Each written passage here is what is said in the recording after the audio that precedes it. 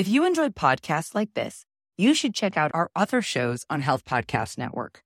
For example, Beyond the Paper Gown, hosted by Dr. Mitzi Krockover, helps people think critically about women's health issues, encouraging them to question and explore the complexities of healthcare systems, scientific advancements, and societal norms. There's a really cool episode that you should check out called Midday Menopause App, and that's about how AI and sensor technology can provide personalized interventions to manage menopause symptoms effectively.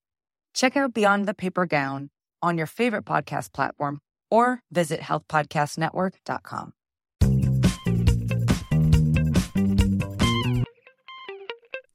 Welcome to Highway to Health. I'm Jeremy Quinby. Happy winter solstice to you all. It's that time of year to move from the dark back to the light. Exciting, isn't it? Okay, maybe you're focused on travel plans and last-minute Christmas shopping, or how you're going to get through the family events without the usual struggles you might have with a specific family member. Hopefully this episode will turn your focus inward for an hour and give you some consideration for the bigger picture of how you're organizing the arc of your entire year, and how this can be a great time of year to be slower, more reflective, and prepare for the days when the light returns. I've got a great conversation today with Laurel Van Matre in just a minute. Before that, I want to thank you all for continuing to tune in and support this podcast. I'm ever so grateful for the community being built around it, and I continue to do these conversations because of the feedback I get from you. If you've been meaning to do some donating for this podcast, you can take the time right now to go over to patreon.com/highway to health. If everyone listening would consider donating $5 to $10 a month, we could really do some important work. I explain a little bit more in the video on the Patreon page. Also, don't forget, we're holding our first ever contest on the show to support and promote your passion projects. Whatever you're doing to make the world a better place, we want to let people know about it. Tell me more at jeremy@highwaytohealthpodcast.com. I'll be picking my favorite on January 31st, 2019, and have you as a guest here on Highway to Health podcast in the upcoming year. Also, don't forget, you can listen to us now anywhere you find podcasts: iTunes, Stitcher, Spotify, Google Play, and SoundCloud. So no matter where you are, we'll be there. So this turned out to be a really timely conversation that I'm bringing you today, as winter solstice is tomorrow. We didn't plan it that way. It just sort of happened. Laurel Van Matre has been a yoga practitioner and teacher for 25 years. We get into talking about her career and the recent history of yoga in the U.S. and how it's changed during that time. And we dig into how she builds a practice for herself and teaches her students at the Yoga Garden. She gets into a bit more depth about how it is a practice of wellness and how she specifically tailors each class and each season. She also explains how yoga is not just about what happens on the mat, but what you take with you into all the other aspects of your life. I hope you get something out of this conversation that you need. Here is Laurel Van Matre.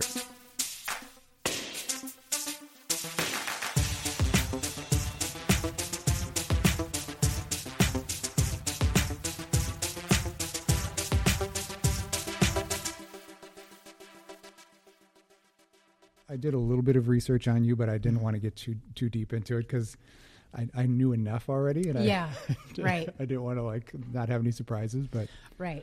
So what did you do before you were a yoga instructor or a yoga teacher? Well, it's funny. It's a good question. I have been doing this for so long. I have to really think back. But so I've been a yoga studio owner for going on 8 years. And I've been practicing yoga since 1996 and teaching since about 1998. So since I started practicing when I was about 24. Oh yeah, wow. Yeah, so it's been most of my working life, most of my adult life. I've been doing yoga to some extent. I owned a garden design business called LVM Gardens Design for about 25 years, and I did that. I sold that business about 2 years ago. I got out of it completely 2 or 3 years ago because I started doing trainings and starting doing more speaking engagements and some strategic planning and building out that part of my yoga business. And I didn't have time for the design. Did you go to school for that originally? Well, my background is in the arts, so I have a BFA and went to school at University of Wisconsin at Stout and started my garden design career there. Okay. through some people that I knew. Did you grow up in Wisconsin? I did. I grew up in Green Bay. In Green Bay, okay. Yeah. So, what did I do before I did yoga? I guess I did some gardening, and I was kind of a small business owner. I had started my own business by the time I started working for myself when I was like 19 or 20, and then started my own business. Doing what? Doing gardening. Okay. And then started my own business. Like summers in college, or? Yeah, I worked at a restaurant outside of Menominee, and they had gardens that they started. It was this really eccentric family from Chicago, and they opened this restaurant called The Creamery, and they were great. And they decided to grow all their own produce and herbs in the short season that we had, and then had these massive flower gardens. And this was before the whole organic movement, before farmers markets were everywhere. This was like 1991. Early 90s, yeah. Yeah, it was a long time ago. So at that time, it was kind of a big deal to have your own gardens and try and do that. So they just kind of were like, all right, you're the gardener. And I just went out there and figured it out. So I kind of ended up working for them, and then started my own business at the same time, just having my own accounts, and then moved it to Minneapolis, and I was off and running. Huh. What did you have someone in your family that was like an entrepreneur, or somebody that directed you in this way? Not really. Usually you have to go through like some hard knocks and like I'm still going through those. I just knew like fairly early on too. Like I started working when I was like 12 or 13 years old, like kind of ridiculous. And then by the time I was in high school, I couldn't stand how bad the managers were at any job I had. And I was just like, oh, I can't work for you people anymore. Well, I do have, I guess now that I'm thinking about it, and after listening to you, I do have a very specific memory when people ask me this question, because no, I came from a family of people that were really good in marketing. My sister works in marketing, my dad, my father. My grandpa had a marketing school for Schlitz Brewing Company. Like, they were all about marketing. So they were business-minded in that way. So I did come from a family of people that were business-minded, but none of them were self-employed. Okay. And I guess I am kind of the black sheep in that way. And so the story, when I was about 7 years old, I remember my first day of summer after school ended. And I just remember this so clearly. My mom was in the driveway, and she was like stripping a chair that she was going to refinish. And I was like just hanging out talking to my mom, kind of like, oh, I can do whatever I want. It's the first day of summer. I can do whatever I want now. And I remember my dad then had his suit on, he had his juice in hand, his slice of peanut butter toast, getting in the car and saying goodbye and going off to work. And it was the first time I realized, like, he doesn't get summer vacation. He has to go to work every day. Yeah. And I just was like, I don't want to do that. I don't want to have a job that rules my life that way. And so I guess from an early age, I did know that about myself. Yeah. And whenever I was asked what I wanted, they ask you when you're in grade school, like, what do you want to be when you grow up? Yeah. And I always said I wanted to have a gym. Really? Yeah. Did you spend a lot of time in gyms? I loved gym. It was my favorite thing. Yeah. I mean, I ran my first track meet when I was 6. Yeah. I did. Then it was in the 70s, so it was the 100-yard dash. Yeah, yeah. And I did a relay in the long jump, and I did well in those. I started playing soccer. I was just a really athletic, active kid. Kind of the same way. Yeah, and that's what and artistic as well. So, I mean, I didn't, like, my sister was the one that would get the most books read, for the library. Yeah. Every summer. She would just, like, curl up and read. And I was like, how are you doing Yeah, I know. I just never I didn't want to sit still. I always wanted to be playing sports or drawing or something. I think I was a little ADD or something. Looking back, I can kind of see that, and there must be something about being an entrepreneur that just, like, you have to have this skill set where you can kind of get pulled in different directions and it doesn't, like, throw you too much. But I had the same thing with like, I was constantly active, but I think my brain was always going in sort of creative ways too. Yeah. And I could just kind of sit with that for a long period of time. I think by the time I was in college, I think I felt it, like, kind of pulling me in different ways where I had to, like, deal with it a little bit more. And, like, that's sort of where, after college, is where the, like, yoga stuff came in a little bit more, right. And, like, meditation, and just trying to figure out a way to, like, curtail that brain of mine. But, the entrepreneurial thing, I think I had pretty early on too. Yeah, so you can relate. I think there's something, and it's always that challenge of like, okay, well, you in yoga, they're called lakshanas, they're called markers. So you get past a certain marker or a threshold, and you're aware of that, and it's like, okay, this is great, but now where do I go? Right. What's next? Yeah. And that, I always loved that challenge. I just, everything I've ever done has always worked out that way. Yeah. I tried having a job it lasted like 4 months, a 9-to-5 job. And I was getting all my work done by noon. Yeah. And so I tried to work a deal with the owners, and they were great. And I just said, well, why don't I just work hourly and I'll just work half the time? Pay me twice as much. and I'll just pretty come in much. And they were like, no, that's not how this works. And I was like, well, then I can't do this.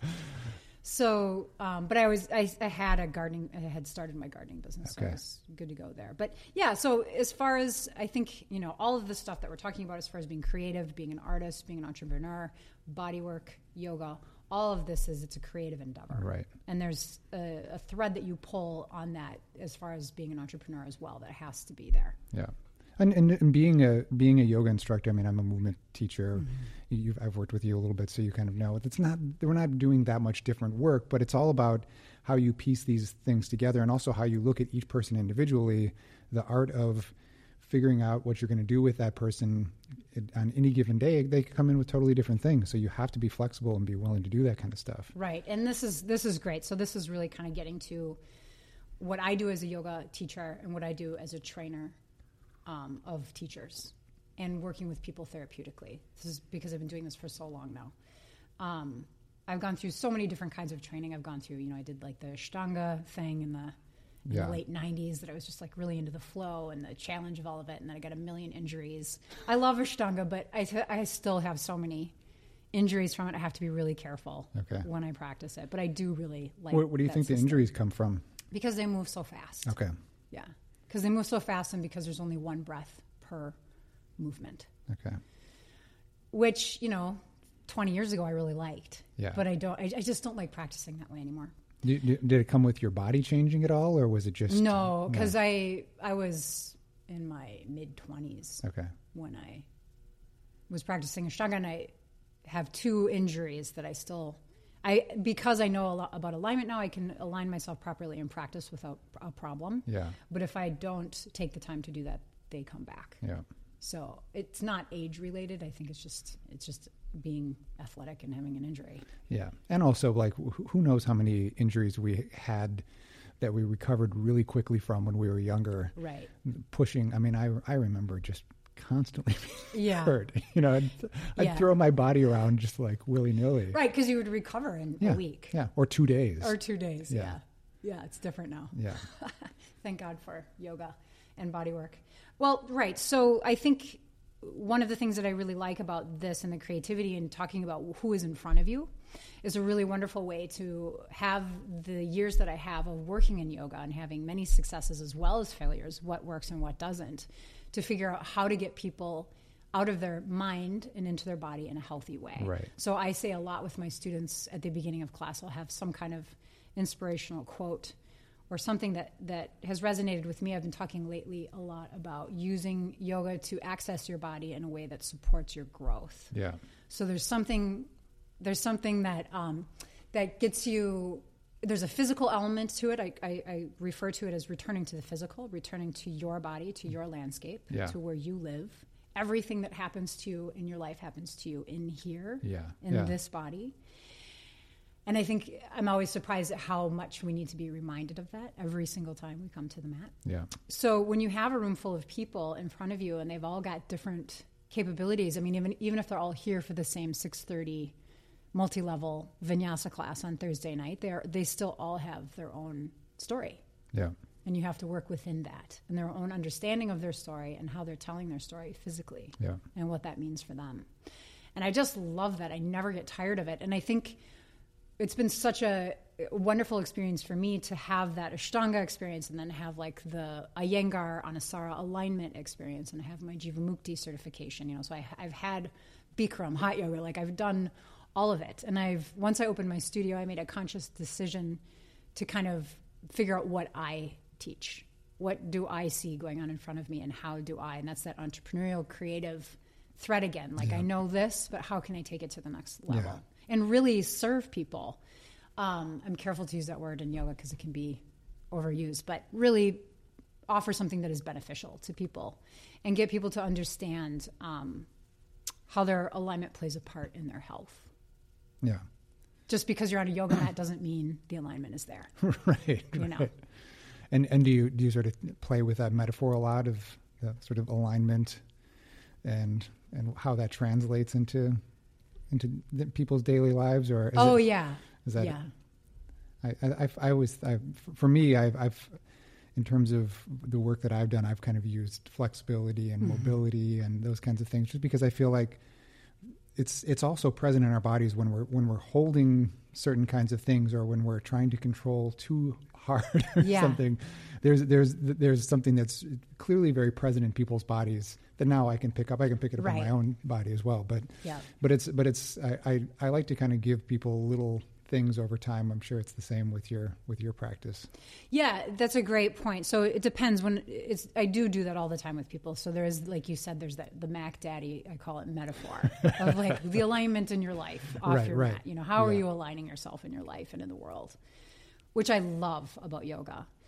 And then there is the literal alignment on your mat. How are you placing yourself on your mat? How are you placing yourself in these different poses, which is reveals your understanding of how you're placing yourself in the world, right?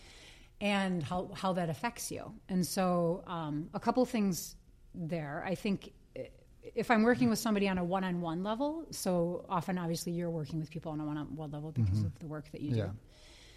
It is more personal, and I can give them something that is specific to them that I see. So yes, I definitely do that in my privates. And then in my classes, I usually have an overall theme, like I mentioned. It's like, how do you access your body in a way that supports your growth? Well, here's how we're going to do that. Yeah. Right? And then I just keep it really simple. I talk about this a lot in my teacher trainings, about taking this whole complex system, this whole understanding of alignment, and not inundating your students with it, but making it so simple they leave just understanding something a little bit more about themselves, having a little clearer understanding of the way they should hold themselves, of where their shoulders should be, of how to relieve pain in their low back, or, whatever it is that you're deciding to focus on that day. Yeah. And I think this is one of the things that I really like about alignment-based vinyasa in particular, is that it's not just mindfully going through a memorized sequence. Right. Yeah. You're looking at who is in front of you and getting to know the people in front of you, and going, okay, here's what we need to work on. That's interesting. Yeah. And I always kind of work with this notion of awareness, that it's so easy to get pulled out of our awareness. And that's the thing that actually probably drew me the most to yoga, was this sort of hour of somebody else telling me what to do for one thing, but also that, I mean, I was doing it already with clients of my own, and realizing that the more I could sort of get into my body, and the breath is like the first, for me, it's always the first thing. It's like, that is really where I get kind of down into my sort of central being. It's sort of the crossover, I think, of our somatic, emotional, mental place. It starts to kind of like work all those pieces, surfaces that a little bit, and I can kind of gain that presence from it. And then from there, everything I just kind of work out from. Yep. That's a great point. So yes, everything definitely starts with the breath. It took me a long time to understand that. I have so many funny stories about learning how to contain the energy in the room, or direct the energy in the room, and not try to fold it into or manipulate it into what I thought it should be, so I could do what I needed to do, really just work with what's going on in the room. And it's so interesting because it depends on who's there. It depends on if it's snowing or if the sun is out. It depends on if it's 0 degrees or 80 degrees. It's just, there's so many different variables, none of which you can control. Yeah. So one of the things that I also decided when I opened Yoga Garden, and I was like, well, what do I know? What do I teach? I'm going to figure that out in the studio, was I had to really open it up and just kind of be okay with that and see what came up when I started a class. So one of the really wonderful things that came out of that was, well, it doesn't matter if people come in here and everybody's laughing and joking around and having a great time, because we have a community here, and people come here to see each other as much as they do to practice so you just yoga. Work with that energy, right? Yeah, but it's hard. It's interesting as a yoga teacher, because then how do you take that and get people then to sit in a meditative seat and get centered and grounded and start to move, because I was like, well, if everybody's in a really great mood, I don't want to be a buzzkill, and I don't want to tell them that they can't have that like really awesome. We're going to start out with some chanting right today. Exactly, which I used to do, and I'm like, well, that's just not even appropriate. Like, no one wants to do that right now, so there's no point in doing that. So through the breath, through what you said about the breath, I was like, well, it always starts with the breath. And if it doesn't matter if they're in a great mood or if they're struggling or whatever, and there's always a mix of all of it. Yeah. Everyone feels better when they remember their breath. Yeah. And once I finally figured that out, I was like, okay, we always start with the breath. Everything starts with the breath. To get back to the physical, to get back to our landscape, and to get to a place where we can get grounded enough to even be aware of how we feel and what we need to do physically, it starts with the breath. Yeah. And it's the one thing that you can take away from you. Mm-hmm. I mean, take away from the class or from the one-on-one. And you can do it whether you're moving or sitting or lying in bed, whatever. You can always, tap back into that piece. Yeah, right. When you're getting, I call it when you're getting pulled up. Yeah, yeah. Or you're getting knocked off balance or caught off guard. If that's been emphasized enough every time you come to your yoga mat, it's like, okay, yes, where's my breath? I can get back there. Where's my breath? And then I can start to breathe and slow it down and get grounded. And then I can check my alignment. So do you have a favorite breathing exercise? I like Nadi Shodhana. Do you know Nadi Shodhana? No. Okay, so Nadi Shodhana is alternate nostril breathing. Oh yes. Okay. Yeah. Sorry, like how Nadi Shodhana. Can't believe you don't know the Sanskrit term. So yes, not alternate nostril breathing. It's one of my favorites too. Yeah, and I think most people like it. And again, because as soon as you start balancing the breath, you just get calm. You can check in. It centers you. It brings you back to the physical. It calms your brain. You can get grounded. And you've got the sort of left brain, right brain kind of piece that when you're switching back and forth. Yep. And in yoga, it's the masculine and feminine. It's the left and right side of the body. It's Ingla and Pita and Ingla. So I mean, whenever I teach pranayama in my teacher trainings, everybody responds so positively and just loves it because it just balances you. Yeah. So I really like Nadi Shodhana. I like doing a 4-count breath with a pause in between. I do that a lot when I need to get grounded. So just bring a smooth, even quality to both sides of my breath, to the inhale and the exhale, with a pause in between. But before we go on, can you explain Nadi Shodhana to someone if they want to try this? Yeah, sure. So there's different ways to do it. I mean, you can do, once you're aware of Nadi Shodhana, you can do alternate nostril breathing. You don't necessarily need to use your hands, but it's easier to start if you use your hands. I didn't know you couldn't use your hands. Yeah, well, you just have to bring your awareness to one side at a time. Yeah, okay. It's harder, but you can. So with your hands. Because you don't necessarily want to be like, if you're in a meeting or something, like all of a sudden doing the alternate hand movement. Gotcha. Okay. Yeah. So you just take, traditionally it's with your right hand, and you take your index finger and your middle finger to the meaty part of your thumb, and you curl them back. You'll take the tip of your left or your right thumb to your right nostril and close the right nostril and exhale out through the left. Okay. Close the left. Inhale through the right. Exhale through the right. Close the right. Inhale through the left. Exhale through the left, close the left, and you just keep switching back and forth. I was taught from someone before I ever took a yoga class this as a exercise for. I was doing a couple of lectures, and they said it's a really great way to sort of quiet your mind. And I think I've done it as part of a class even at some point. Someone reminded me of this, and I was like, oh yeah. And it does something. It really just like settles your nervous system. It does. Well, this is an interesting subject because depending on how the way you breathe has different effects on your nervous system. Right. So there are different ways of breathing that can actually speed up your nervous system or aggravate your nervous system.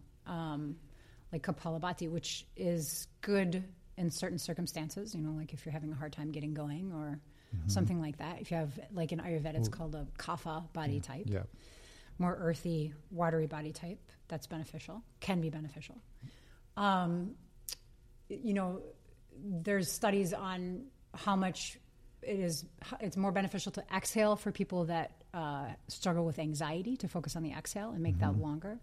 For people that suffer from depression, it's more beneficial to focus on the inhale. So there's different ways that you can use your breath and it affects your nervous system. Yeah. I always forget that you and I are probably very similar in this way, that my system always needs a little coming down. I mean, not always, but there are times when I definitely have used the sort of, what's the term, the sort of breath of fire kind of? The Kapalabhati. Kapalabhati, because I feel like I run a little high, a little pitta. Yeah. So I have to kind of usually do the opposite. Yeah. But there's something but I understand that a lot of people don't have that. Right. Most people, I mean, in our culture, most people are Vata or Pitta, which means they're more fiery or air or creative. We're in our heads. In our heads, right. We're in our heads. Yeah. But there are definitely people that, there are people that are very present, very earthy, very watery, the more kapha body type that... Slower moving. Yeah, and they're the ones that have a harder time getting going. So, there's that fiery breath is good for that kind of a state. Yeah. Or that kind of a mind frame, which we all have. Right. So, I think I always start with the breath, and I think everybody benefits from that. And I think, whether a lot in the corporate classes that I work in, especially, or when I'm doing speaking engagements, I find people really kind of latch on to that idea. Like, how do I get grounded when I'm in a room full of people? How do I get grounded when I'm doing presentation? How do I get grounded when I'm experiencing stress? Follow your breath, start with your breath. Yeah.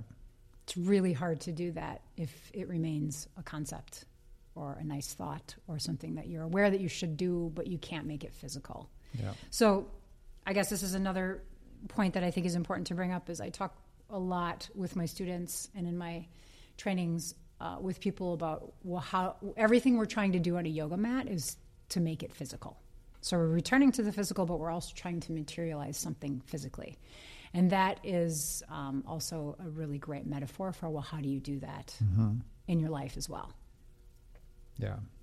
Especially when you're talking about health and wellness goals, especially this time of year. We're coming up on the first of the year, and everybody's got goals. They want to lose weight. They want to eat better. They want to exercise more.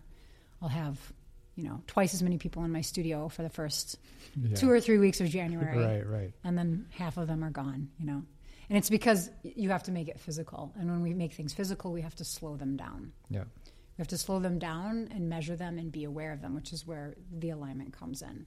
So I always think that with the January thing, I always think it's not really the best time of year to be pushing so hard, and it's like I think what a lot of people end up doing is like this recovery from the holiday season, or even the fall in general. Like from October through December, there's something that just ramps up. It seems like everyone's business is a little bit busier, everyone's job is a little bit busier, and so.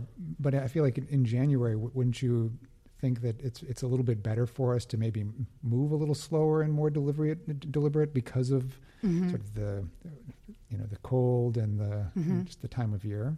I do. I agree. I think I do some planning with my students, and we actually start we do it rather than the first of the year. We do it on the solstice. Okay. Yeah. So I have a special class on Halloween where we start thinking about what you want for the coming year. That's a good idea. Yeah. How is this year ending? What do you want for the coming year? So we start that, 7 weeks before the first of the year, start thinking about it. And then on the solstice, everyone has kind of decided, well, here's what I want to work on. And then you have a year to do it. So it's not like this marker of the first of the year.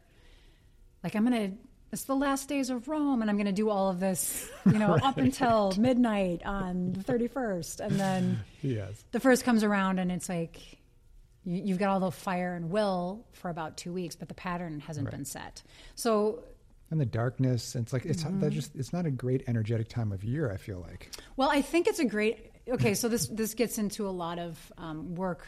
I talk a lot with my students about the 5 elements, and so when we go from Halloween to the solstice, we go into the dark half of the year.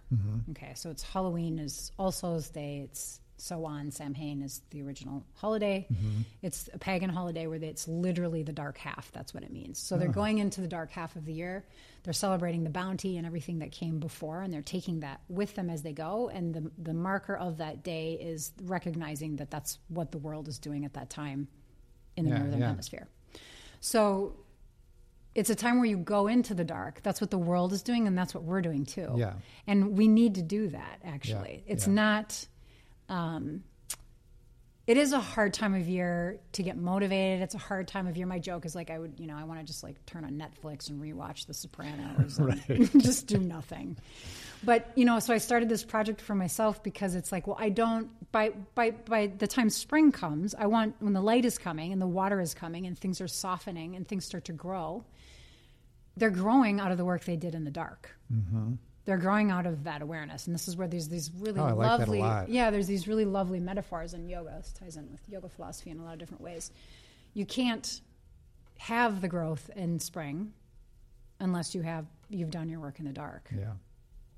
It's just not the way it works. I've always liked that idea too. I had a moment where I liked some of the Anne Rice novels of the 90s. Yeah. But there we're was the same age. But there was I think it was The Vampire Lestat or something. Okay, yeah, but, I read all of those. Basically, he would go underground for like 100 years or something, right? And I liked this idea of winters being similar to that, where you kind of go into this underground period, but you're not completely dormant, but you are kind of like, creating the foundations for like what you're talking about in the spring. That's a really great way to think about it. Yeah, and I think a lot of this came out of this for me too, because I had such a hard time in the winter. As soon as it got dark and cold, I was like, I just wanted like spaghetti and a bottle of red wine. I just wanted, and then like go to bed at 5:30 because I was, it's just like you want to hibernate. Yeah. But the entrepreneurial, competitive part of me was like, how can I've got to do something about this. And when I was a garden designer, because I would be off November through March. And I purposefully set my life up that way so I could travel and train for yoga. So that was when I did a lot of my training for yoga. Yeah. But I also had goals where, it was like, okay, well, this is my time to be creative. This is my time to draw. This is my time to work on my own yoga practice. And it's really hard to do that. Yeah. So since I've kind of read a little bit more and studied up a little bit more on the 5 elements and what, this metaphor for this is what's going on in the world at this time. We're supposed to be going into the dark. We're supposed to feel heavy. We're supposed to feel like introverted and like restful and not totally clear on what's going on around us because it's dark. That's what we're supposed to be doing. Yeah. It's not as bad, I understand now, like I have 6 weeks from the time Halloween is here until the solstice. It's only 6 weeks. Yeah. And November can be brutal, but that's my time to really think about what I want for a new year and plan for it. Yeah.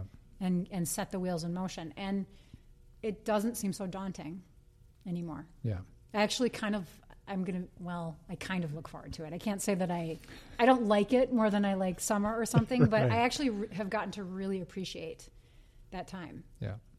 It's almost a time when we might need a little bit of a break from the activity, or just to kind of regroup, restore a little bit.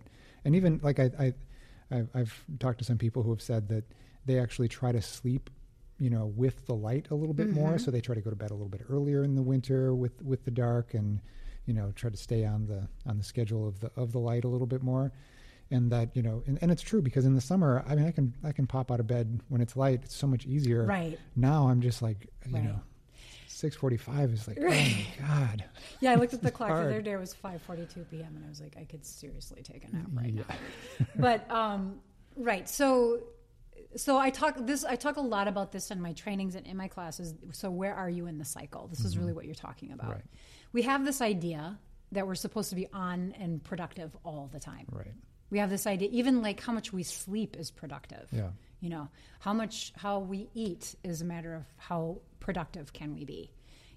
So much of it comes to like, what is the outcome?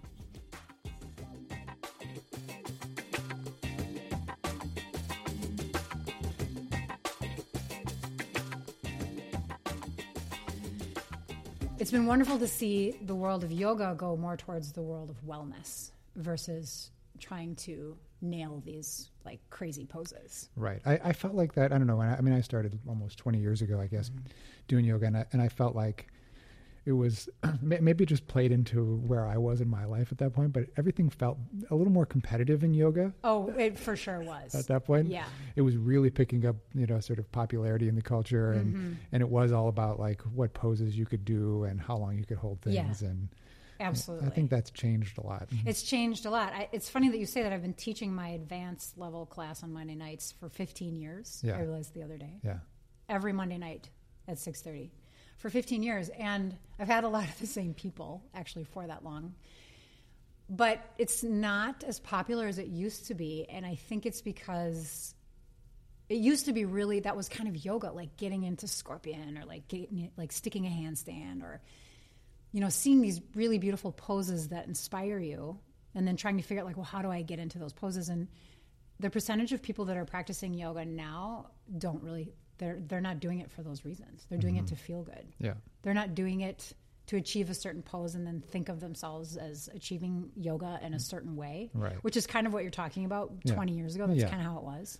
And the competitive part of me loved that. Right. And still likes that. But it's also how I got hurt. Yeah, well, for sure. But I do understand how, and I think it's wonderful that yoga can be used as a tool to turn towards yourself, getting to your body in a healthy way that makes you feel good. And it's not about because whether or not you stick a handstand may or may not make you feel good. Right.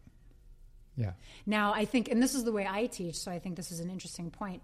The way I teach yoga, because it's alignment-based, you can actually. And now I've changed my Monday night class. So when we talk about my Monday night class, the joke is we have an apex pose that nobody can ever do. And no one cares. Because what makes it advanced is that people are aware of their boundaries, what they can and can't do. I'm practicing with them, so it's a little bit of an open style class. I'm practicing with them. They get to see a little bit of like what my home practice is, which I get asked about a lot, so they kind of get to see that. And then, but they also get to practice at their own level. So that's really what it makes it advanced. And they know how far to push themselves. They know when to back off. They're okay if they can't achieve something. But there's enough there to keep it interesting and keep it progressing. So I think it's an interesting way to practice yoga where it's based on, I go slow in my classes. I do still teach vinyasa. I did take many years of alignment-based yoga that I appreciate, but just the really strict alignment with which kind? Like Iyengar in particular I started with. Anusara. Yeah. It was just so much about the alignment and not enough movement that it just was... Too much talking? It was too much talking, and I wanted to move. And I'm like, well, you can do vinyasa. Yeah. You can do the flow and teach alignment at the same time. You can do them both. Yeah. But you have to go slower. And when you're teaching the alignment, you have to be really clear about what you're teaching so you're not talking too much and giving them too much information. Because if you give them too much information, they go back up into their head. Right. And they're not in their body. And then they're worrying about whether or not they're doing it right. Yeah. So you have to also know the alignment enough and to be aware of who's in front of you and to see what's going on when you're giving them alignment instructions and how they're taking it in. Right. How much do you give them? How are they taking it? Do they understand what you're asking them to do? And then continually move forward from there, which I love because it keeps it collaborative and conversant. Yeah. And it's more, goes back to that entrepreneurial thing where it's like, it's just so wonderful because it's innovative.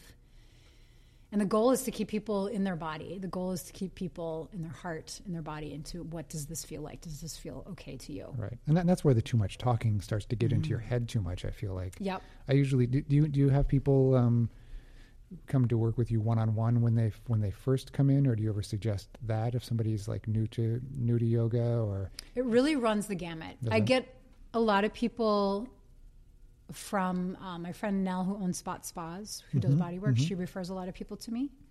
I work with a couple different chiropractors who just, it's like we can align you, but unless you change your alignments in your life, this is going to keep going out of alignment. You need to change your patterns. So a lot of what I do is I'm working with people to help them recognize their patterns and change their patterns, and I'm giving them the alignment in order to do that. Right. Because it isn't ultimately you have to do it. It's not something that anybody else can do for you. Exactly. So, I do. I get people from all walks. I often get people that have gone to physical therapists and have injuries, and they've tried everything, and they finally decide to try yoga. Yeah. And I've had a lot of success with that. But I'm always working against, people think that if they're on a yoga mat, it's healthy because it's yoga. Right. And there's so many different kinds of yoga now, and there's so many different things that are being called yoga now. Yeah. That I'm really clear when I talk about my yoga that it's alignment-based yoga, and that we move slow with intention, and I've been doing this for a long time. Yeah. I mean, I think you and I have this similar thing where I just don't like to see people get hurt. Right. And so, I mean, and part of it is maybe our having put our own bodies through it. Yeah, right. Way. Yeah, for sure. That like, I can, if I take a yoga class where I feel like the teacher is not paying enough attention to people, or the poses I can tell are too difficult for most of the class, or it's moving too fast or something, I get really anxious in those classes. And that's why I was wondering if you have people come in and do one-on-ones, because I've done classes in the past, but I tend to lean a little bit more towards like the educational side of movement, and so I'm always thinking about because sometimes I'm working with them on a table, doing body work with them, and then getting them symptom free enough to do more movement, that I really want to educate them through that early part of the process, which I think is kind of your thing too. That I feel like I almost kind of tell them the first couple times that I work with them, I'm going to do a lot of talking at first. These first couple sessions are not going to be a lot of movement, but they're going to set up the foundation for a bunch of different forms that you're going to see over and over again. Then you get used to those things. And then I'm just going to set you in motion. I'm not going to talk very much anymore. Right. So. Yeah. Yeah. Same for me. When I do my teacher trainings, they're 3 months long. And I say the first month, we're going to talk a lot. The first month, I give you everything. The second month, we start to strategize it and put it into sequences. And then in the third month, you guys decide. You start to do some more theming. And you guys decide what this means for you and where you're going to take it. Okay. So, initially in my trainings, I do a lot of talking, just kind of same thing, like explaining the foundation of the work we're about to do. Yeah. When I teach my classes, I actually don't. And I love this. It's always so fun because there's a community part of Yoga Garden, of my studio, that's really important, that I know is different than other studios because, everybody's hugging and talking and moving around, and there's definitely a social aspect before class. It's not a studio where you come in and everybody's quiet. And I mean, there are people doing that too. Yeah. But I encourage people to be social and interact. But once we start class, then it gets quiet and people are still, and I don't say much at all. And I try to actually say as little as I can. And I start, as we talked about, with the breath, get people into their body and just feel via the awareness of the way the breath moves their body and what that feels like. And I try to bring them back to that as many times as I can throughout an hour and a half practice by saying as little as possible. I like that a lot. Yeah, it's powerful. And are you doing the movements, and so they're following your movements most of the time then? No. No, and I actually really try not to. I sometimes do in my noon hour corporate classes. I will move a little bit more just because the energy is different, and I think that is helpful for them. And it's during their work day, so I have a really lovely, solid group of people in those classes too. But I just think it's just different because I don't use themes as much, and they're really there to have a break in their day and move. But yeah, actually I shouldn't say that because I do same thing. I start them with the breath and I try to just get them moving. So when I teach in my studio and I'm teaching public classes, no, I don't. Some classes I don't do any poses because I'm walking around the room adjusting people. So do you get them going through some kind of a vinyasa? Yeah, so I'll just say, I mean, it's just simple. I'll say, all right. I've actually been doing a diaphragmatic breathing in the beginning of class because it took me 22 years of being frustrated with people, trying to get them to start in their meditative seat, which people that are seasoned yogis can do that. But a lot of people can't sit comfortably on a blanket on the floor. Yeah, it's true. And it just always bothered me. Like, the people that I would see struggling, like this poor guy is trying to, you know what I mean? Like his hips are so tight and he's trying to be comfortable and he's trying to be quiet. I was one of those guys. Yeah. And I feel so bad because I'm like, well, it's just really not fair for them. Yeah. And they're trying so hard. Yeah. So I finally just was like, okay, we're going to actually start. I have them roll a blanket and place a blanket under their chest and the top of their pelvis. So they do diaphragmatic breathing, and it's a really lovely way to feel the compression of your diaphragm and feel your ribs and everything move as you breathe. Bring the breath into your belly. Yeah. Get everything moving according to the breath. Yeah. And people love it. I started doing it about 6 months ago, and I was like, all right, this is going to be really weird, you guys, but we're not starting seated. We're going to change this up. And a lot of my students have been with me long enough that they're like, all right, what are we doing? Let's try it. Let's give this a go. She's doing something new. Where is this going? So, and they're just really great that way. Well, and they'll trust you after a while. And they trust me. I mean, you've earned it. So I have them do that, and then I have them flip over, and then we turn the blanket the other way so it's underneath their heart, so then they can feel all of that opening they've created. And then I just get them moving. So I just keep it really simple, and I talk about them being aware of their breath and how their body feels on the movement of their breath, and just try to get them into that as much as they can. I get them to think about, well, how is the rhythm of your breath? Are you able to create a pattern that you can use through your practice? How does it feel? How is it affecting you? Use your body to support your growth. Use that kind of a theme. And then I get them moving, so, right into probably either a forward fold or downward facing dog. And then we go towards, I always have an action or something specific that I'm working toward. And we might do that for a couple months or a couple weeks. So it's very specific.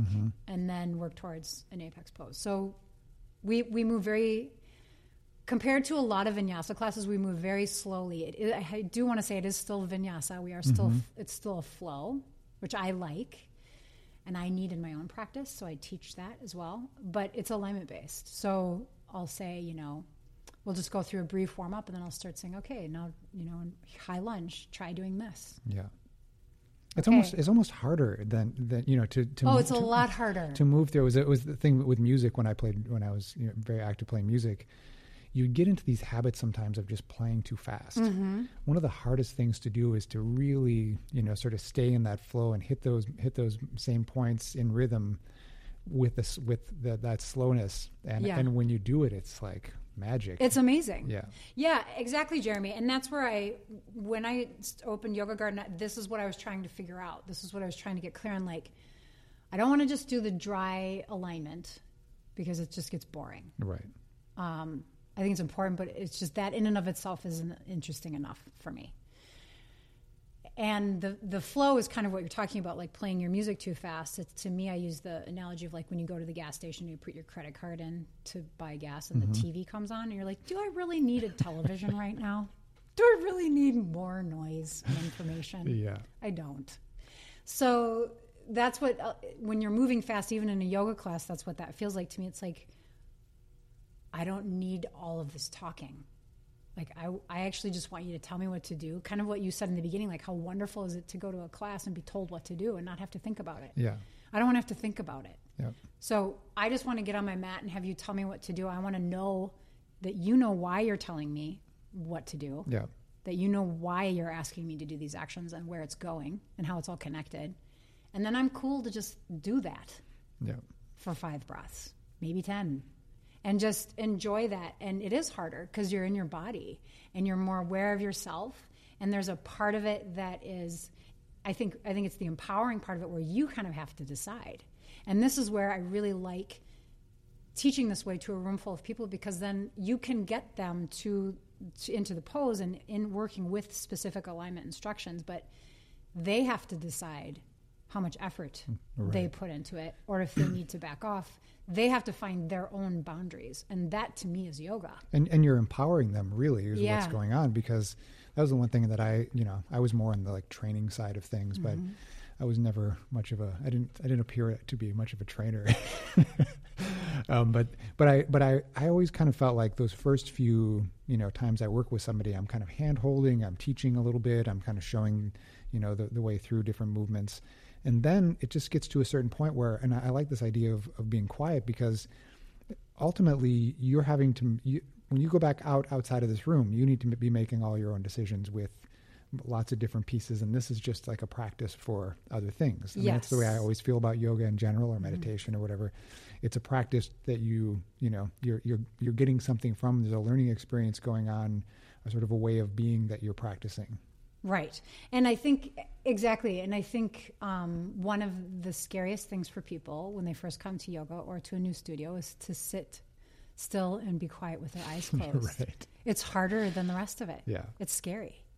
So we're afraid of that place of quiet. We don't know what we're supposed to be doing in that place. It takes a lot of practice to sit in that place and be confident, to sit in that place and know what you're supposed to be doing. Especially with other people. With other people, to sit in that place and even understand what it means to feel your breath. I mean, I remember the first few classes I did, which were our Iyengar classes. And I remember at the end of class, we'd be in Shavasana and corpse pose, just lying there, and they'd be like, this is the ultimate pose, and this is the hardest pose. And I was like, what are we do? What is this for? What are we doing? Like, what is this pose? Why are we just lying here? Yeah. I was 24 years old. I didn't get it at all. And now I really appreciate it. And now I wouldn't say it's the most important pose, but I do think it's important. I think it's important after a practice to have that time where you're awake. You don't want to fall asleep, but you're fully aware of the choices you just made. It's corpse pose. This is going back to the cycle. It's reflective of it. You're at the end of a cycle, looking back. How did that go? Yeah. What choices did you make? It's not about the result. It's not about what you achieved. It's about how you feel.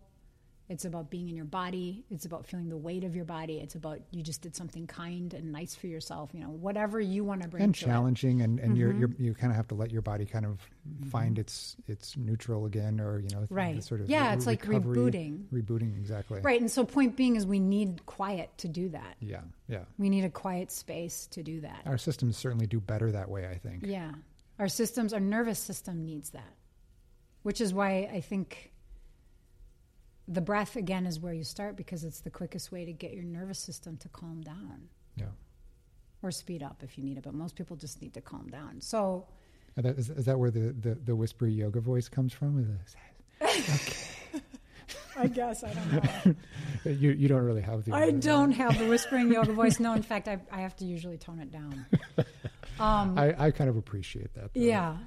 But I like that you have like this. That seems like a very unique thing. I haven't seen that in too many classes where you just kind of let people go through.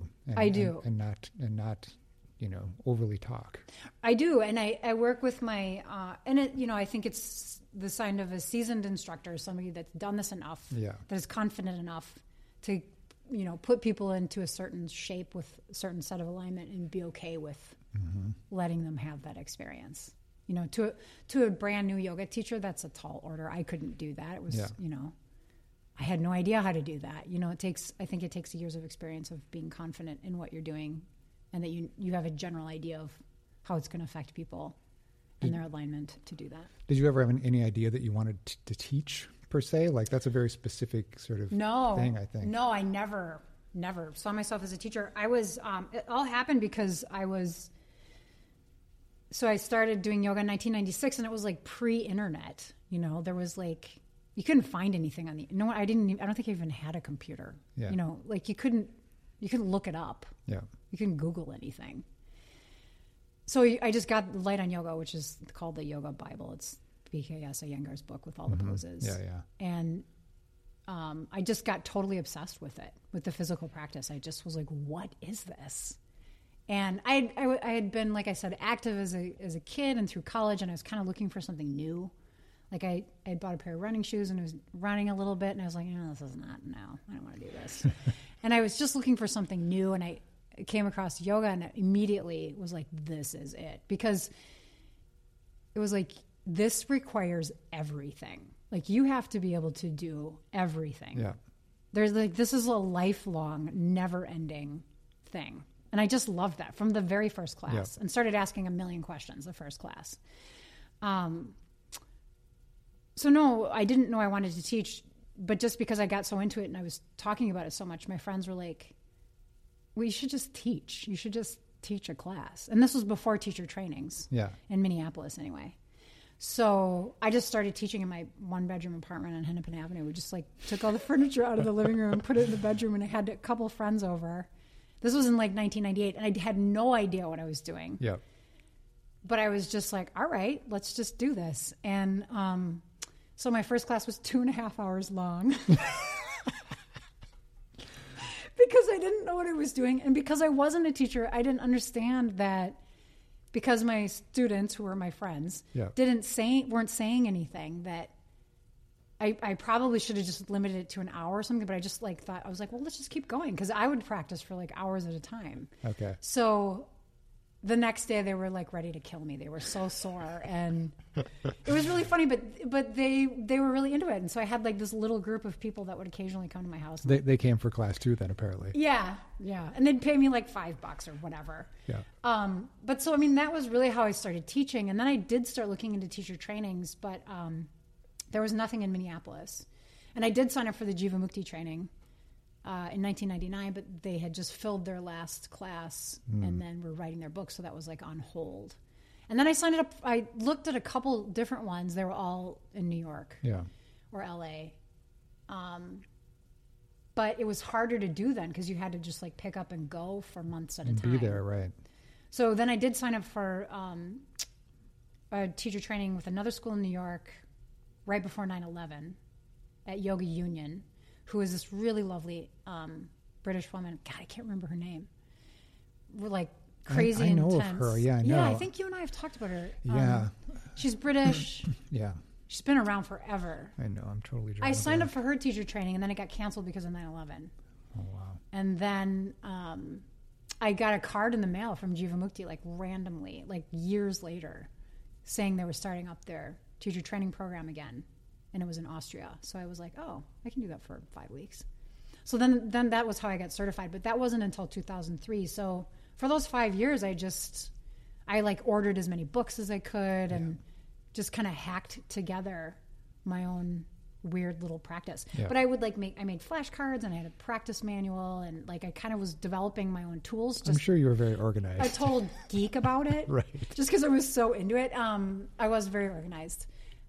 Yeah, I had little flashcards. One was the learning the Sanskrit terms. I was trying to teach myself Sanskrit, and then I had some with that were the pose. Yeah. So I had these different sets, and then I was just trying to learn as much as I could about it, but it was hard to do then because it was so limited. Did you learn much anatomy at that point, or how did? No, I didn't learn a lot of anatomy, but I think because of my art background, and I like to draw, and I like to draw people. I was always kind of curious about that. So I did understand a little bit the way things worked and moved. And I had done, a little bit of that throughout my high school and college. But no, the anatomy came much later. And I think the anatomy is still really tricky with yoga. Yeah. How to teach anatomy well is tough. I think it's come a long way, but it's an ongoing practice. So yes, as far as teaching, that's how I got into teaching. And the entrepreneurial part of me was I'm just going to do this.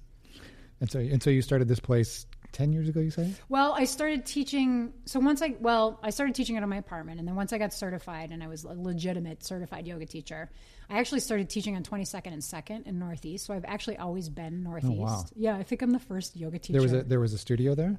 No, a friend of mine, it was a storefront, and a friend of mine lived upstairs, and he had an art gallery downstairs. It's called Creative Electric. And I just started teaching there. I just rented it from him. In the art studio? Mm-hmm. Nice. Yeah, just bought a bunch of props, and we kept our props there. And I invited all my friends. And then I had my friends Kaya and Zoe Fote, who own Fote Design, had a studio on Marshall. And so I rented that space. And then a couple years later, the Co-op up the street opened a wellness room. So I had those 3 rooms that I would rent out to my public classes. Gotcha. So you could buy a pack with me and go to any of those locations. Okay. And then it was weird. I just started getting classes. I started getting hired to do privates and corporate classes. Mm-hmm. I think because I was so into it, and I had been into it for so long, and I was really making an effort to educate myself and doing a lot of traveling to train and taking classes, with teachers nationally and internationally, and, really trying to do as much of that as I possibly could. Yeah. So it started, this whole thing started in 1996, but it's been just kind of progressive through my educating myself and building a community, really. Yeah. And did you have any idea that of what your role would end up being like in a community like this? No, I didn't. And it's been really wonderful, actually, the community part of it, because when I opened Yoga Garden, everybody right away was kind of like, okay, well, you're going to do a teacher training. And I was like, no, I'm not going to do a teacher training. Yeah. The world, if there's one thing the world does not need another one of, it's a 200-hour yoga teacher training. And I just, from right off the bat, I was like, I don't want to do that, actually. I want to train people. I want to teach what I know. Yeah. And I want to figure out how to teach what I know. But I don't want to do like the standard stamped 200-hour. I just initially didn't want to do that. What was the resistance? Well, because there were so many of them, and because I was seeing people that were coming out of these 200-hour trainings that didn't know what they were doing, that didn't know how to teach, that maybe took a couple weeks of classes and then took the teacher training. Mm-hmm. So for somebody like me, that at that point I'd been teaching for almost 15 years, I just was like, no, that's not what I want. I want to teach people how to teach. I want to teach people to really understand this, and that takes time. And I guess that was it. To me, it was like, well, it takes more than 200 hours. So what I did initially was, people kept asking me. So I was like, okay, well, we'll just call it an advanced training. So this was my first, the precursor to the 200-hour that I'm now teaching. Yeah. So let's do advanced training, and you guys tell me what you want, and I'll build a training around it. So I did, and I had a couple students in here, and it was 6 weeks, and it was I can't remember, 5 hours on a Saturday for 6 weeks or something, and that was the basis of it. And then I started, because I opened a studio, and because it was all my teachers are contractors, and I wanted teachers here that wanted to teach what they knew and what they wanted to teach. I didn't care if they were certified or not. Yeah. And I just wanted to know that they knew what they were doing, and that they were into it, and that they had integrity and autonomy. So then I started getting teachers that weren't certified. They would come in and be like, well, I want to teach, but I'm not certified. I'm like, I don't care if you're certified or not. More than a lot of certified teachers, you're fine to teach. But they wanted the certification. Yeah. So as a businesswoman, to me, and a yogi and an entrepreneur, it was like, okay, they want the certification. And I had to really go, okay. Because I had a couple teachers that were like, well, I'm just going to go and do this training, this corporate training then, just to get this. I was like, okay, then I'll do it. I'll do a 200-hour. Yeah. So that's how I did my first one. I was like, all right, we'll do a 200-hour. I mean, because in the end, you're providing, something that the community needs. Right. It's even if it's, even if there are too many out there, yours is still going to be different. Right. And that's what it took me to realize. And I wasn't poo-pooing the other ones. I had no problem with it at all. It was just from my studio. I just didn't feel like we needed it initially. And I was like, we can get teachers in here that know a lot already. Yeah. So, but that's also changed. That was also almost 8 years ago. So now everybody is certified. Yeah. So what I'm doing now is I have my 200-hour, which I call it's a teacher training and personal wellness program, because I get as many people that want the personal wellness part of it. Oh, that's a good idea. Yeah, as much as the training. So it just becomes an intensive for anyone who wants anybody to that wants go this through. Information. And so anybody that comes through, they're like, everybody, there's usually more people that don't teach than do, but everybody leaves going, I want to teach. Yeah. It's great because everybody leaves going, everyone needs to have this information. I'm like, I know, because it's basic information about how do you get into your body in a healthy way and create alignment that supports that. Yeah. And you've got to have the alignment. It's interesting because when I was in New York, and I don't know if I worked with a lot of yoga teachers who were Jivamukti trained, who had all sorts of physical issues that I think they had that there were some pieces missing in their training or in their practice or whatever it was, that they ended up with sort of the recurring injury cycles and stuff. And so I would sort of take them through little things. And I don't know that I was necessarily doing anything that they weren't doing in yoga. It's just that they needed someone to probably pay attention to them. Yeah. And figure out, watch them move, because they too often were doing it for other people or doing showing poses without warming up. Right. And just hurting themselves that way all the time. Yeah. So I just started kind of, I ended up with a whole crew of yoga teachers. Yeah. Who ended up coming to see me for body work and for movement work and stuff. Yeah, and I get that. I get a lot of yoga students and teachers with the same reoccurring injury, yoga butt. Yeah, that's the biggest one. Yeah. But which I'm sure you've seen. Yeah. That attachment and triangle pose. Whew, it's a doozy. Yeah. But right. So, and that kind of goes back to where we started our initial conversation is back then, we didn't know any better. Everybody did it that way. Right. And it was Right. kind of like, if you're doing it this way, then you're doing yoga. And that's what's been really wonderful about the evolution of yoga. And what I am trying to talk about with you here is like, well, now it's about wellness. So we can educate ourselves. And just because we did it that way 10 years ago, we don't have to keep doing it that way. Yeah. And that's what I really like about my community in the group here is I'll do stuff like, okay, you guys, we're not going to sit in a meditative seat anymore to start class. We're going to start lying on our bellies. And they're like, okay, what happens when we do this? And so, and I, when I write my blog, have written about this. It's like, we get to change it. If it's no longer useful, then we get to change it. It's okay. And it's still yoga. Yeah. So I think that yoga is much gentler now than it was then. And that is going back to like the community needing a teacher training, a 200-hour teacher training that is beneficial in those ways, is one of the things that I really try to bring home with my teacher trainees is who is in front of you and what do they need. Yeah. Yeah. And you have the tools now to do that. But you've just got to simplify it. And it's probably not as hard as you think. You've just got to simplify it. Yeah. Or even just giving people the confidence that like, this is you and you doing your own self-work and going through all this stuff is going to teach you a lot in that process. Absolutely. And give them the space to have that. Yeah. And make it their practice. And that's another and give thing. them permission to actually do it sometimes. And that's the empowerment piece where it's not, and this is why, like when you ask me, do I practice? I don't, and this is just my preference. I think it's fine that other teachers do. Yeah. But I don't, because I like to see what's going on in front of me. And because I don't want them to be watching me and going, am I doing this right? Right, yeah. And often this drives some of my students crazy, but early on when they first come to the studio, they're like, well, is this right? Am I doing this right? And I'll say, well, how does it feel? Yeah.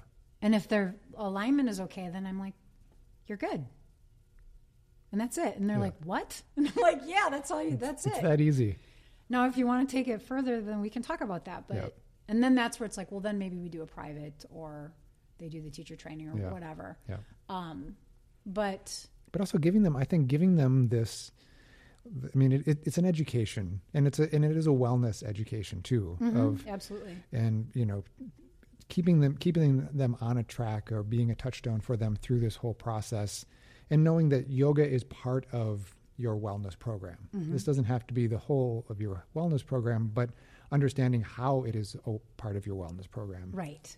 Yeah, Jeremy, that's a great point because, like I said, I work with chiropractors, body workers. Like, you can't think that you're going to get on your mat and it's going to be the solution. Right. It's going to be a major tool in your toolkit of wellness, but you'll probably have to do some other things too. And as you practice or do body work or get chiropractic adjustments, you're going to feel where you need to do your work. Yeah. So learn how to eat or right. I mean, I have like 6 different people that I go to for different things depending on me too. What I need. And right. And we haven't even talked about diet. And it keeps changing, and I think that's the thing is like it's changing as I age. It's changing as I get better. In some ways, like I feel like I was in worse shape in my 20s. Yeah. In a lot of different aspects of who I am. Yeah. but I think even physically, like my toolbox is pretty full at this point. I know how to pretty easily take care of things. It doesn't feel like such a daunting task to do self-maintenance. Yeah, that's a good point. You reminded me, I had this epiphany. This was like maybe 3 or 4 years ago. Practicing in here, I was like, if I back off and I don't apply so much effort, that's where my work is. I don't want to say it's easier because it's actually just clear to me where my work is. Yeah. Like I'm more engaged and I'm more connected and it just feels more present and I'm in my body. Yeah. And that's really where the challenge is. Well, and versus just pushing. I agree. That's the one thing I always try to get to with everybody at a certain point is going through I do a lot of alignment stuff too, it's but then find the ease in it. Right. And that's a really hard thing. And then to stay with ease because we're so used to feeling like if we're not working really hard, if we don't feel like we're being exhausted by the work, then we're not doing enough. Right. And that's not really where, I mean, in the beginning phases, yes, because we're learning something, it's brand new, and our body might not be used to doing it. It's adapting and, and having to figure things out. But at a certain point, it's about how to work with the ease too. Right, because in the beginning, the boundaries aren't there. Right. And we're trying to figure out what the boundaries are. Yeah. Now, once you figure out what the boundaries are, that's where it becomes empowered. And only you can do that. So, yeah, that's a great way to put it. I think that when you back off, then you have to figure out what the boundary is, and it doesn't have to be so hard. Yeah. But the work is still there. And that's hard. That was like, what? That was such an epiphany for me. I was like, wait, God, really? Like, if I back off and I just chill out and I just like hold this pose, which I was doing before, but not pushing so hard, I got stronger, faster, and just it's just more empowered. Right. So going back to, I think kind of what you're talking about too, it's like going back to the whole, it's the cycle. So where are you within the cycle? Mm-hmm. Where are you within the cycle of the year? Where are you within the cycle of the dark? Where are you within the cycle of your growth? Where are you in the cycle of what you want to create, or your health, your wellness, whatever it is, or your of life, your life in general, your job, whatever it is you're trying to create, where are you in that cycle? And so that's very empowering. And that kind of goes back to, it's like, well, there's these bigger cycles that are going on in the world, like winter, that we can't control. Yeah. But if you understand that, you get to make empowered choices about what you do with that boundary, with that information, that'll make it easier. So you're not just, trying to do everything in its most optimal way, because that's impossible and it's exhausting. Yeah. So, yeah, the alignment piece, God, I feel like we could do another whole podcast on that. But well, maybe we should. Yeah, because the alignment piece is, it's really fascinating to me because it's so technical. And I think our job and my job as a yoga teacher is to take that alignment, see who's in front of you, and figure out how do you teach that technical thing in such a simple way. Mm-hmm. Like, so they're in their body and not in their head. Yeah. And so they leave, like often, when people leave and they like forget their phone or their coat or like their car keys. Yeah, yeah. I've done my job. Yes. Because they're not in their head. They're like, I feel better. I feel great. That was awesome. And oftentimes after class, people be like, well, I don't even like, how did you even do that? Or people will say like, oh, I've never been able to get into that before, and it was so easy. Mm-hmm. I'm like, perfect, because it shouldn't be this thing where you're like straining to achieve a shape. Yeah. It's supposed to be this thing where it's like, you should find it in a way. Here are the actions that I need to do to create that shape, and I'm going to work within these actions and find my boundaries and empowerment in that. Yeah. That's the way that I like to do it. Yeah. So speaking of ease, let's talk about the yoga retreats. The retreats. Easy Town. How did this come about? So Melissa Scheller, who is my business partner, who is so great, came to a class, God, I guess it was like 2 years ago now, almost 2 years ago. And she was referred by another teacher in my studio and wanted to check out a class and was interested in teaching here. And she came to class with her daughter, Violet, who is really sweet. Oh. And Violet I was so impressed. She just like sat in the changing room in back and was quiet and was a good little yogi. Melissa took the class and she loved it. And we just hit it off right away and started talking. And she had been teaching yoga retreats for about 7 years and was looking for somebody to partner with. And I was looking to start teaching retreats. I've been getting asked forever, like, when are you going to do retreats? But it was just like, I didn't know anything about that world. It seemed totally foreign. I wanted to do it, but it just was like the timing was never right. Yeah. And so we met and I was like, no, this is it. This is great. Like, we just hit it off and it just kind of went. We did our first retreat in Tulum last April. It was great. We had almost a full house. Everybody loved it. We just got back from Italy a couple weeks ago and had a blast.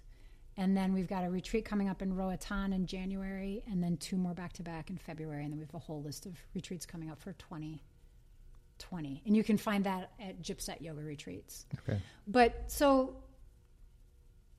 we were really clear when we started our retreats that it's going to be as much about yoga as it is about adventure. It's going to be as much about yoga as it is going to a place to be able to settle in and clear your mind. Yeah. And not look at your phone and not check your emails and really be clear with people. This is a time that is specifically for you. Yeah. And we encourage you to be, it depends on the location. Like when we were in Italy, it was like, this is going to be as much about Italy as it is about yoga because you're in Italy, right? It's beautiful. It's amazing. Like it's the design capital of the world, like the food, the wine, it's incredible. So we want people to have a full experience of Italy, which we did. We had a blast. But we also taught 2 to 3 yoga classes a day, so there was a lot of yoga as well. Our retreats in Tulum or in like Roatan, we teach two yoga classes and a bar class in the middle of the afternoon. So the vibe is a little bit different because it's beachy, it's by the ocean. Yeah. It's much more, you can do absolutely nothing. You can sit and read a book. You can not leave the hotel for the week and just stay on the beach if you want. So it's very vacation-y, but wellness. Well, it's oriented. wellness. It's very much wellness. We get a lot of solo travelers. Pretty much everybody that comes on the retreat has something that they're working on in their personal life that they're trying to get perspective on, that they're trying to change or just figure out. Even make space for. Yeah, make space for, because we just don't have that anymore. We're constantly looking at our screens. We're constantly connected. We need space, basically. We need space. We need downtime. We need time where we're not plugged into something. Yeah. So we're very clear about that on our retreats, that's what our retreats are about as much as anything. So it's wellness, yoga, and adventure. Yeah.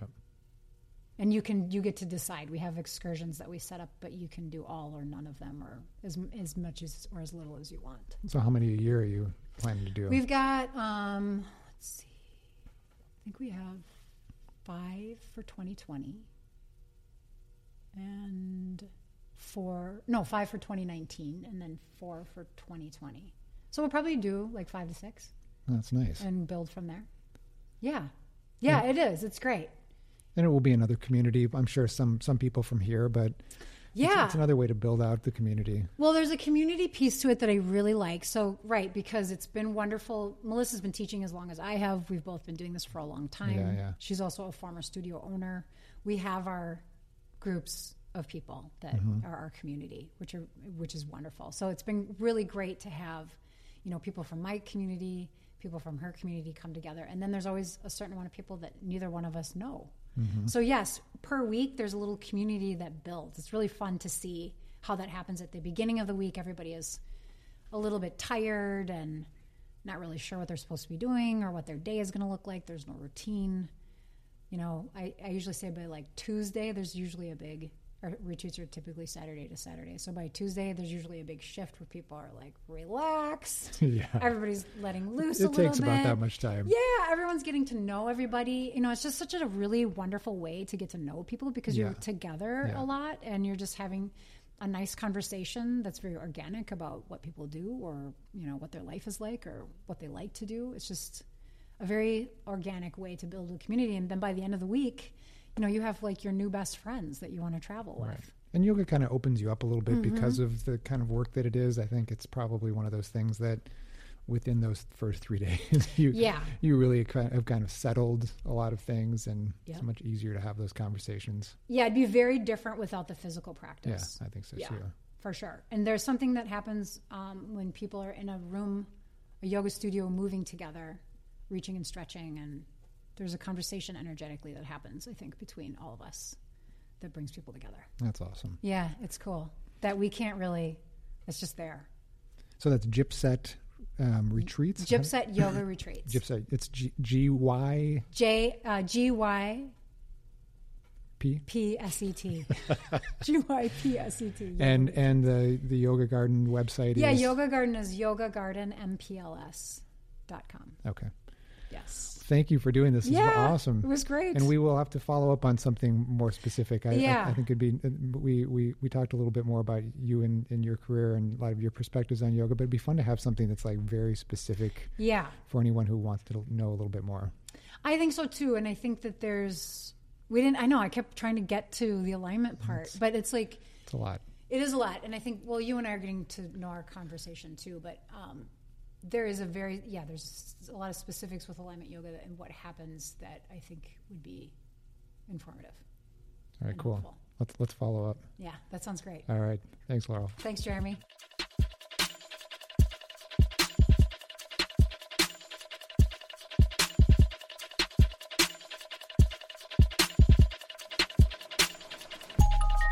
Laurel Van Meter. Pretty great, huh? Had no idea that this is where our conversation would go, but really great that we talk specifically about this time of year.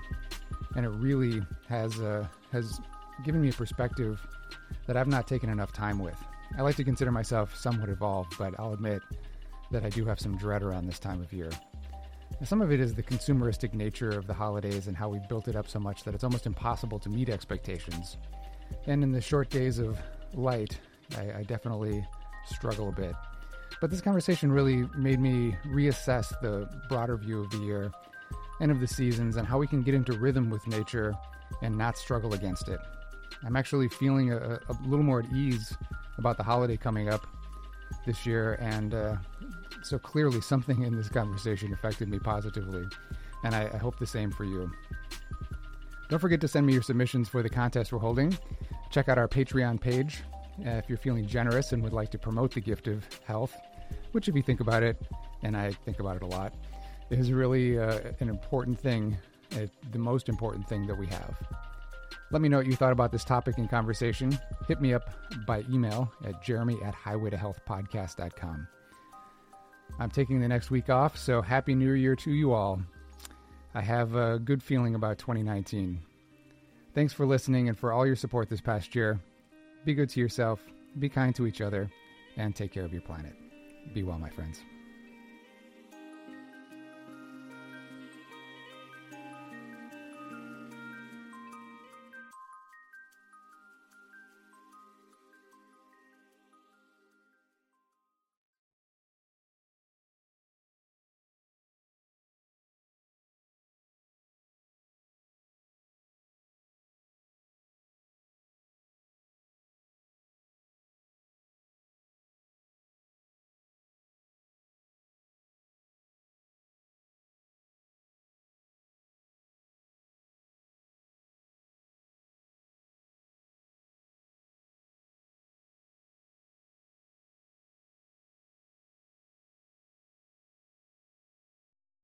If you enjoyed podcasts like this, you should check out our other shows on Health Podcast Network. For example, Beyond the Paper Gown, hosted by Dr. Matre Crockover, helps people think critically about women's health issues, encouraging them to question and explore the complexities of healthcare systems, scientific advancements, and societal norms. There's a really cool episode that you should check out called Midday Menopause App, and that's about how AI and sensor technology can provide personalized interventions to manage menopause symptoms effectively. Check out Beyond the Paper Gown on your favorite podcast platform or visit healthpodcastnetwork.com.